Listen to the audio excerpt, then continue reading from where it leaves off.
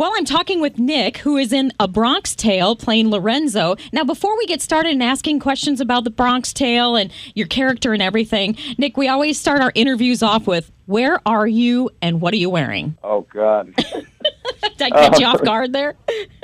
I am in bed in Pennsylvania, and I'm wearing basketball shorts and a T-shirt. Nice.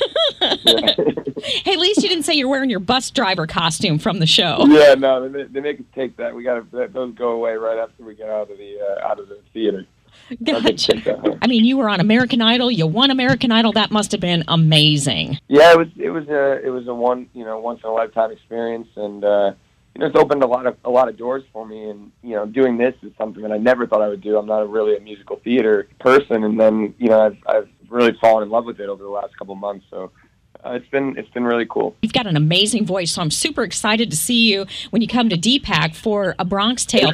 Now, tell us a little bit about the story, because I know it's a relatively new musical. Yeah, it is a new musical. It's a true story. It's based on the true life events of Chaz Palminteri and his childhood growing up in the Bronx in the 60s. It's a movie as well, so a lot of people know it from the movie, and that's how I first learned from it and saw Robert De Niro play my character Lorenzo.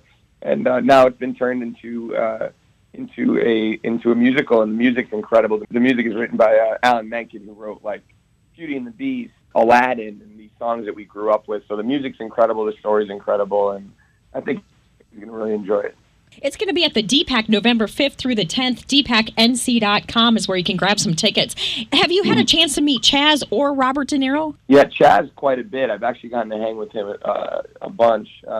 I went to his restaurant, ate dinner with him once, and he came to our opening night in Connecticut.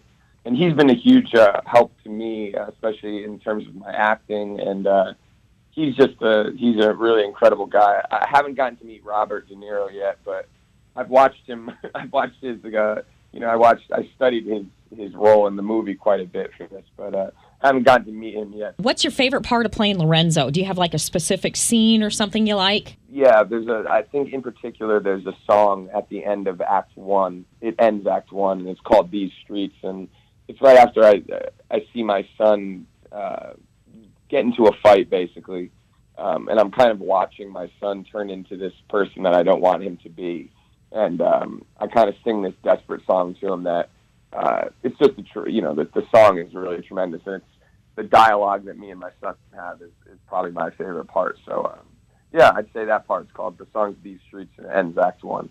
Bronx Tale is going to be at the DPAC starting tomorrow through the 10th. DPACNC.com to get tickets. Nick, thank you so much for taking time with us this morning, and can't wait to see you on stage. Yeah, thank you so much. I can't wait to meet you, and I hope everybody really loves the show. We're excited to come to North Carolina.